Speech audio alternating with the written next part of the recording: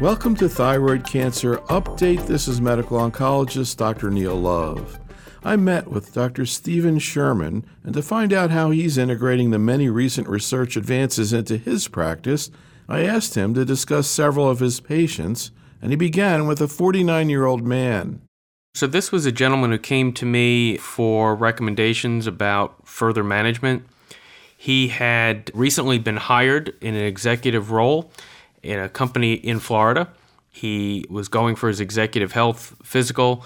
They did an ultrasound of his neck looking at his carotids, and they saw, in fact, that he had a mass in his thyroid gland. That was biopsied and felt to be consistent with medullary thyroid cancer. So he went to surgery, and he underwent a fairly standard initial surgical procedure for the disease, which was a total surgical removal of the thyroid gland and bilateral central and lateral neck dissections. The pathology demonstrated, a 4-centimeter medullary cancer with bilateral nodal metastases. Really quite remarkable to think of a 4-centimeter neck mass as an incidental tumor, but in fact, this disease is often asymptomatic like that. So he came to us for evaluation because his tumor markers after surgery indicated that there was still disease present. And the question was, what further staging or assessment did he need? What was the role of evaluation for possible familial disease? And if additional disease was identified, what would be the treatment course? And can you talk a little bit about sort of the epidemiology of this disease and how this man sort of fit in?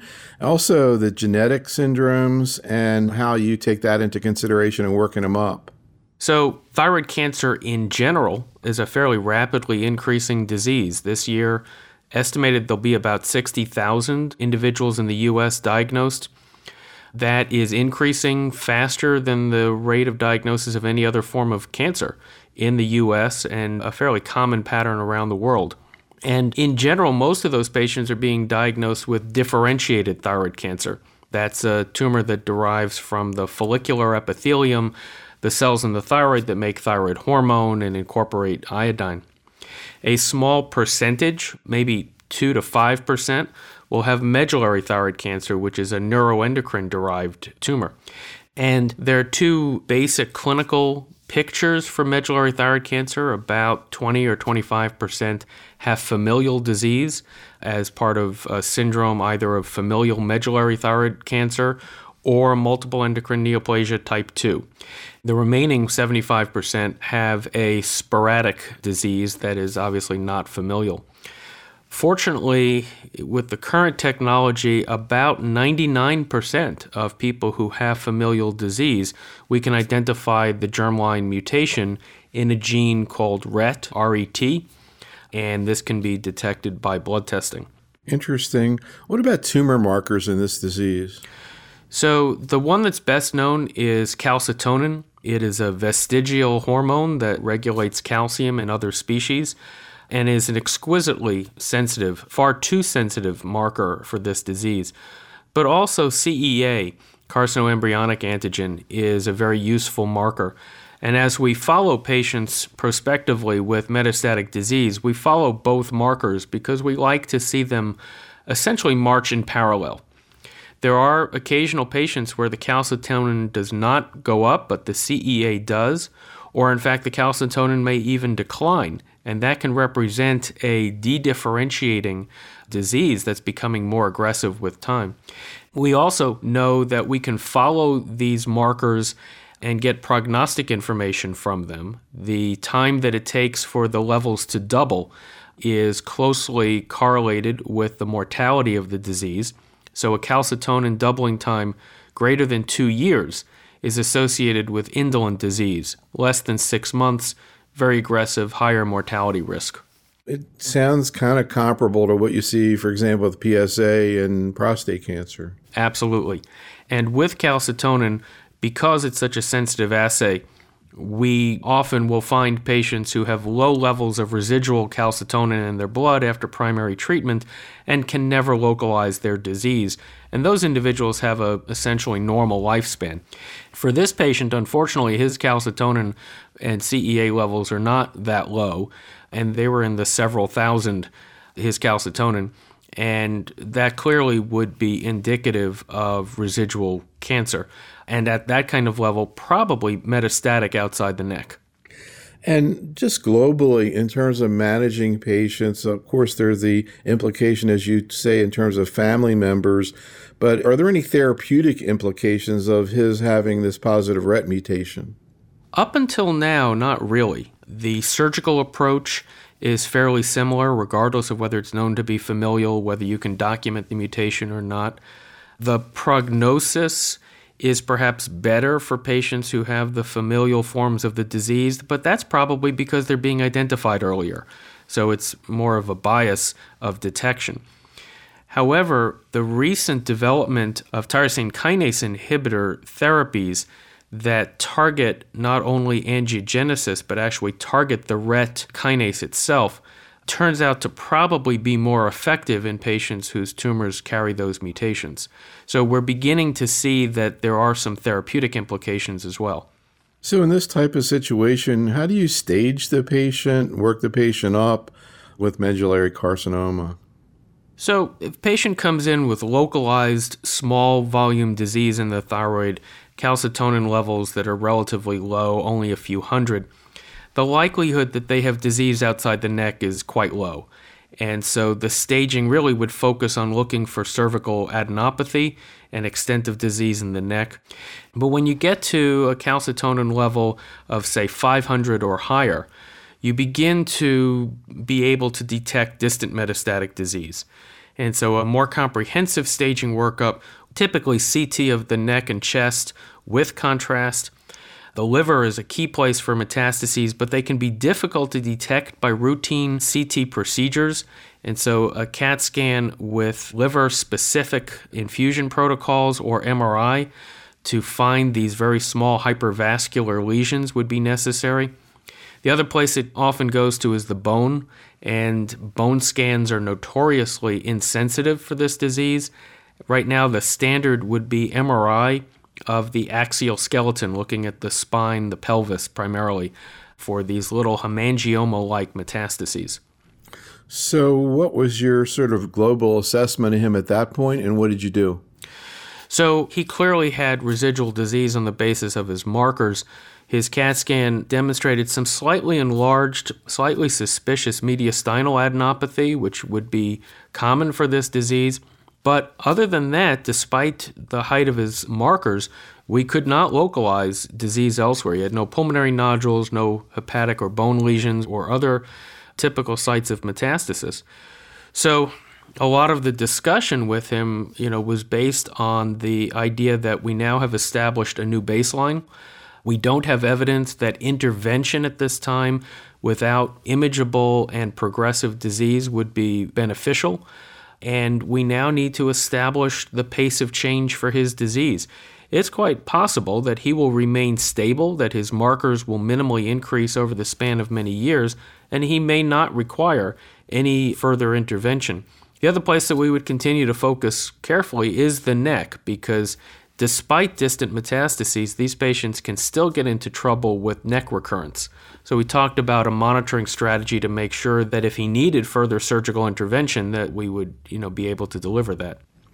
So kind of fast forwarding, if he were to develop more overt disease or overt disease, symptomatic disease, how do you think through systemic therapy when you decide that you want to use it nowadays with medullary cancer and sequencing of the available agents? Well, keeping in mind historically that up until literally a few years ago, we had no really effective chemotherapy. So this is very much an evolving thought process. But the focus remains first on the selection of patients based upon rate of progression of the disease. As you mentioned, symptoms can also play a role. The most common symptom from the disease is difficult to control diarrhea. And so we may have some very aggressive supportive regimens for that. but occasionally patients will move on to systemic therapy because of uncontrollable symptoms from the cancer. The current chemotherapy approaches, there are 2 approved agents for progressive metastatic medullary cancer. They're both agents that are anti-angiogenic because they target the VEGF receptor, but also target the RET kinase. And these are vandetanib and cabozantinib. Both of them have had successful international phase 3 trials that demonstrated improvement in progression-free survival compared with placebo. The studies are still ongoing for the long-term survival endpoint. At present time, with the data that's been available publicly, we still don't see any survival advantage with therapy. So the primary indication would be the patient who has progression where we feel that there could be clinical benefit from delaying further progression with therapy. And how do you decide which one to start with? That's a tough call. There's been no head-to-head comparison yet between the 2 agents that have both been improved in the last couple of years. As we look at the phase 3 trials for the 2 drugs, they had 2 very key differences in the design of the study, and that makes it difficult to compare head-to-head as well. Vandetanib, the eligibility criteria were patients who had measurable metastatic disease, but it didn't necessarily require that they have evidence of progression in order to get into the study. So it had the potential of enrolling a large number of patients with relatively indolent disease. That, in fact, is what happened. And so in the placebo arm, the median progression-free survival was 19 months. So clearly, there were a lot of patients in this study who had relatively slow-growing cancer. It was prolonged. The median progression-free survival was prolonged to about 30 months in the arm that got vandetanib. So highly statistically significant, the hazard ratio clearly in favor of vandetanib treatment. The other aspect of the study was that it allowed unblinding of patients when they progressed, and if they were in the placebo arm, they could cross over to a salvage therapy with vandetanib. So that would provide more limitation on the ability to demonstrate a survival advantage. With cabozantinib, that had a similar phase 3 trial design randomized against placebo, except patients were required to have demonstrated radiographic progression within about a year prior to entry. And that ended up clearly skewing and changing the population of patients in the study, so that the median progression-free survival in the placebo arm in the cabozantinib study was only 4 months. Very clearly, what was recruited was a group of patients with aggressive disease. It was improved to almost 11 months in the cabozantinib arm, highly statistically significant. So both drugs are proven to prolong progression-free survival, but in different populations. Now, the FDA, in their consideration of vandetanib, was obviously concerned by the possibility that this drug with toxicities might be used in patients with indolent disease, where it was arguable whether they needed or would benefit from treatment. So they actually limited the approval of the drug to patients with radiographic progression, even though that actually wasn't the design of the phase 3 study that supported the approval in the first place. So one could argue that with cabozantinib, there is more clear, strong, definitive evidence that it works in patients with progressive disease, whereas in the vandetanib trial, it was a subgroup analysis that supported its benefit. The toxicities of the drugs are also something that one would like to use to compare and perhaps help to select agent. Again, the problem was that in the cabozantinib study, it was a sicker population. And if you just look at the placebo arms and the adverse events in the placebo arms of the 2 studies, they were far higher in the cabozantinib trial. So again, it's really hard to do an ad hoc head-to-head comparison.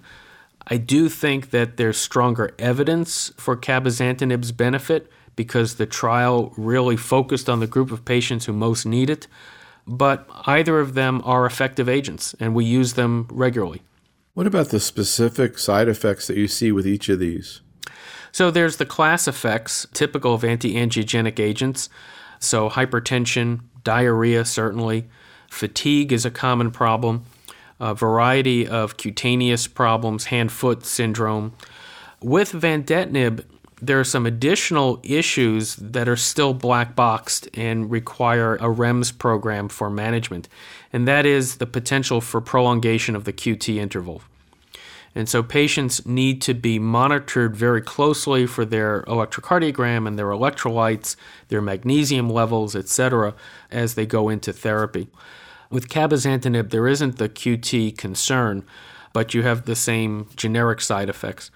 I think we're becoming a little bit more attuned in this particular population of patients to some select problems. Hypocalcemia is a problem with both of these agents in thyroid cancer patients, and probably because many of these patients have had previous injury to the parathyroid glands due to their neck surgery.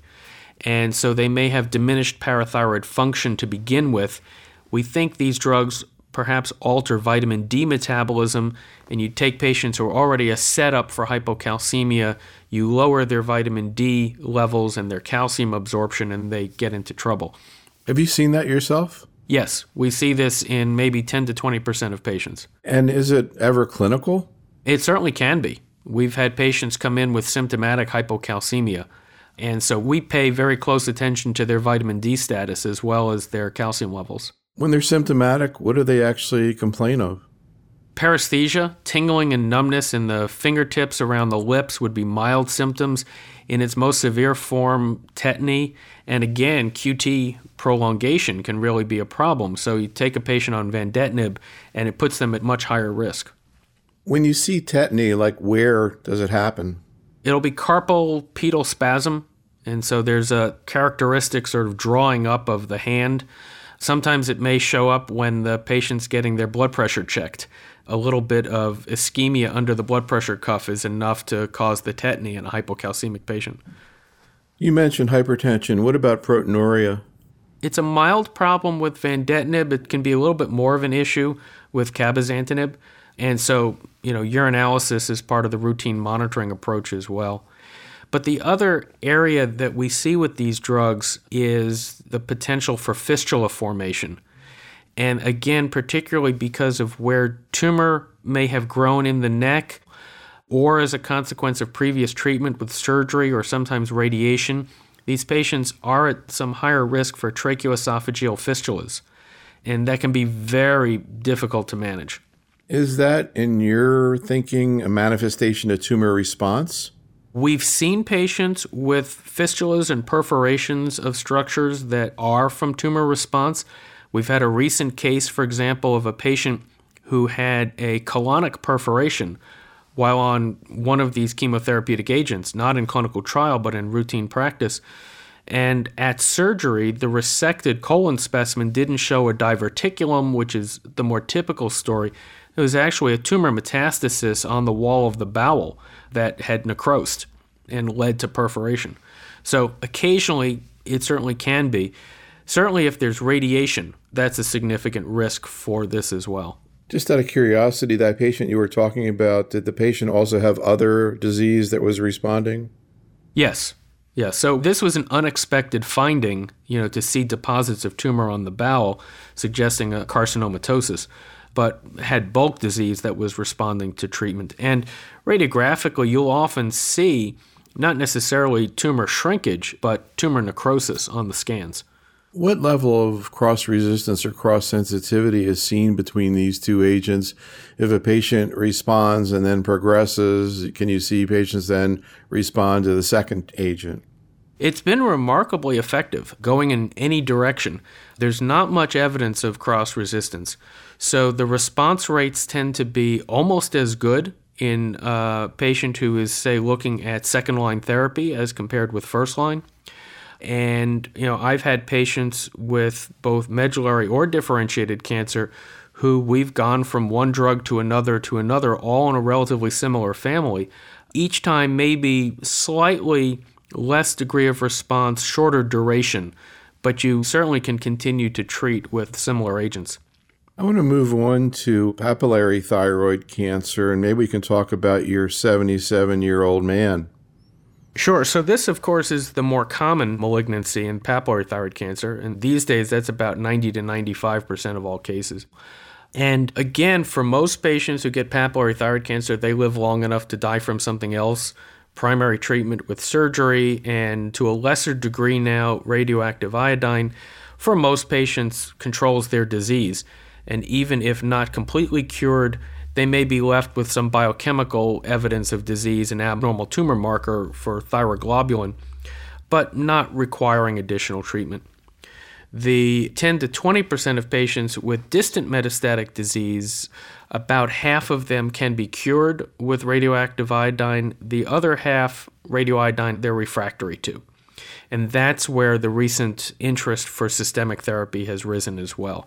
Could I just ask, in terms of determining whether or not the patient is refractory to radioactive iodine, is that usually very straightforward, or are there some nuances to making that determination? There are a variety of definitions that are now being used, and the clinical trials have come to a relative consensus as to how we would define that. So certainly the patient who has radiographic evidence of metastasis, clear nodules in the lungs, for example, that on a diagnostic radioactive iodine scan you don't see any uptake. That's a patient who's not going to get clinical benefit from radioiodine therapy. We have patients who get radioactive iodine, get uptake in their metastases, yet those tumors continue to grow over the next 6 to 12 months. So despite radioiodine avidity, we would say they're refractory because they're progressing despite the treatment. Finally, there's evidence that patients who've received a cumulative radioiodine activity of at least 600 millicuries are unlikely to be cured by further therapy, and the adverse events, the toxicity of the treatment is cumulative. The higher amount you give, the greater the risks. And so 600 millicuries is becoming more or less a cutoff. Patient who's gotten that much, we would say, is probably refractory for further therapy. So what happened with this man? So he had, a real challenge. Certainly, older age at diagnosis is a significant risk factor for this particular disease. He presented with a neck mass that was suspected to be thyroid cancer at age 77. He went for an attempt at thyroidectomy and neck dissection. Unfortunately, the tumor was found to be encasing the carotid artery, the trachea, the esophagus, extending well down into the mediastinum, and it was clear that the surgeon was not going to be able to perform a complete gross resection. He had significant comorbidities as well, and the imaging studies that were done after surgery suggested that he probably not only had locally advanced disease, but some distant metastases with small pulmonary nodules. But his big problem, in fact, was advanced local regional disease. And he came to us for a second opinion. Our surgeons saw him as well and felt that this was really not readily resectable without huge morbidity. So we, in this situation, considered what would be the role for radiation treatment, which traditionally might be what people with gross residual unresectable tumor would receive, but the morbidity is considerable and the very little evidence for disease control with this extent. So we considered what the chemotherapy options would be.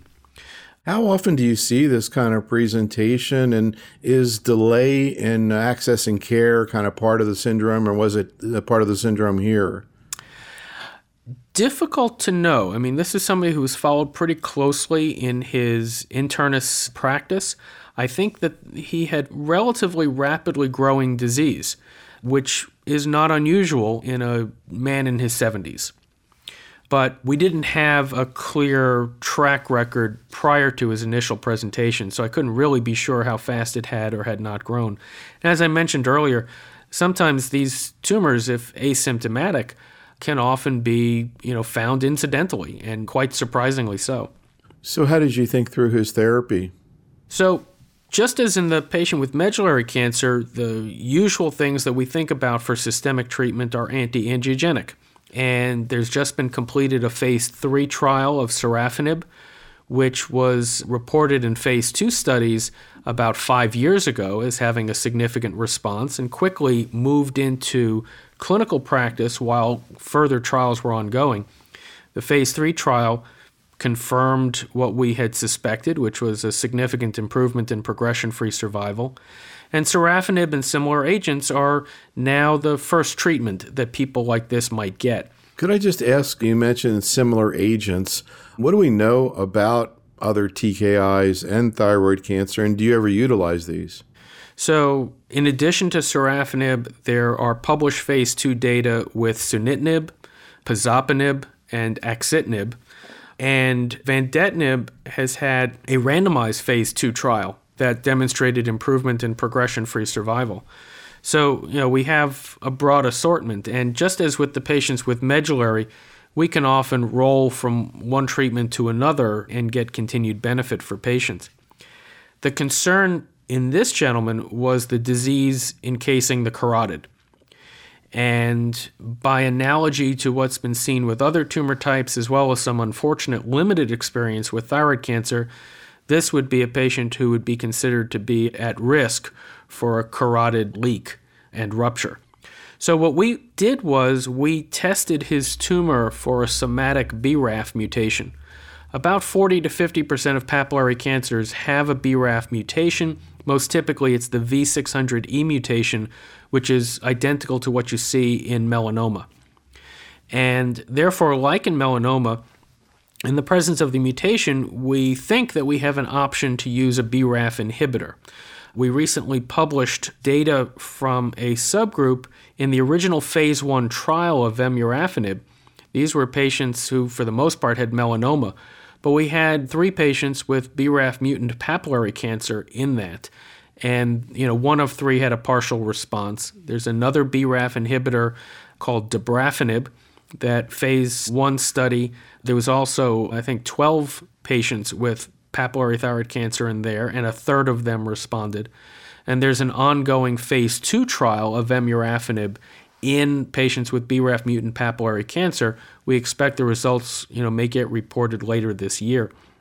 But we have had experience using it at our institution, and in this gentleman, because his tumor had the mutation and we felt that there was a strong contraindication to anti-angiogenic TKIs, we sat down with him, we discussed clinical trial options or off-label therapy, and he chose to go with vemurafenib off-label. How did his insurance company respond to that idea? We've not had much difficulty, frankly. It's been surprising. That's interesting. And fortunate for him, because he's had an excellent response. And within about 3 months, his tumor had reduced by about 40%. It's still not resectable, but he's had significant control and improvement of his local regional symptoms and continues on therapy with relatively minimal side effects. In terms of side effects, any issues with him in terms of photosensitivity? We hear a lot from the melanoma people, a lot of concerns about sunburn. What did you tell him? What about screening for squamous cancers? I assume these are seen also. Yeah, so the squamous cell cancers of the skin, in our experience, about a quarter of these patients develop them, so they do undergo routine cutaneous evaluation. In the clinical trials, there has been a greater sensitivity to this issue, and patients are being evaluated for squamous cell lesions, in almost every orifice. The photosensitivity has not been a big problem for him.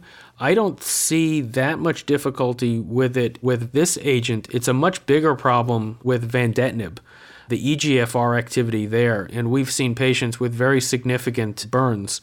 Unfortunately, despite using heavy amounts of sunblock and covering up, it's still very significant. In melanoma, there's been some disappointment, as in really a lot of TKIs, actually, if you think about it, in that the responses are short-lived, or after a while people relapse, often 9 months, a year, etc.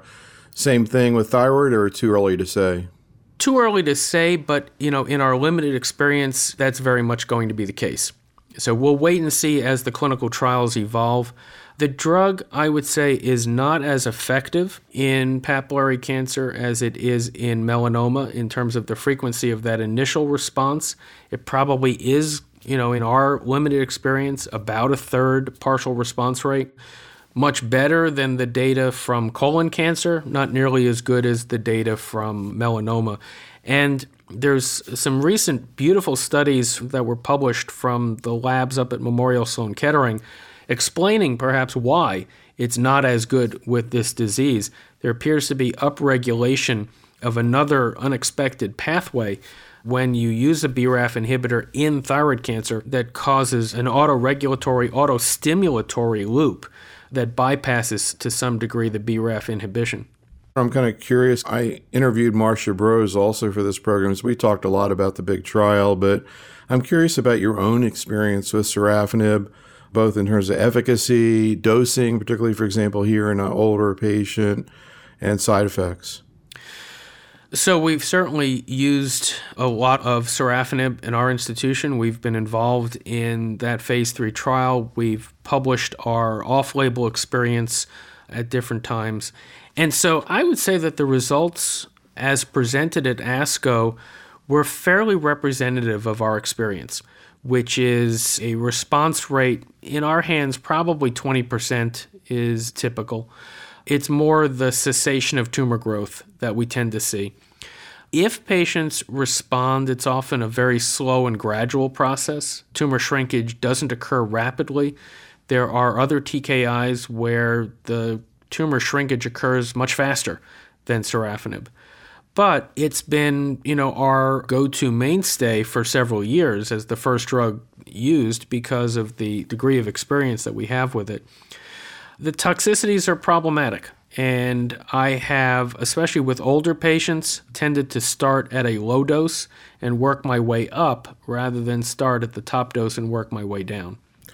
But the spectrum of side effects that you've seen, is it typical for what's been seen in renal cell, for example, HCC? Yes. Again, hypocalcemia, a little bit more of an issue, but otherwise the side effects are fairly similar. And, still diarrhea, hypertension, fatigue, cutaneous side effects, those are the most common things.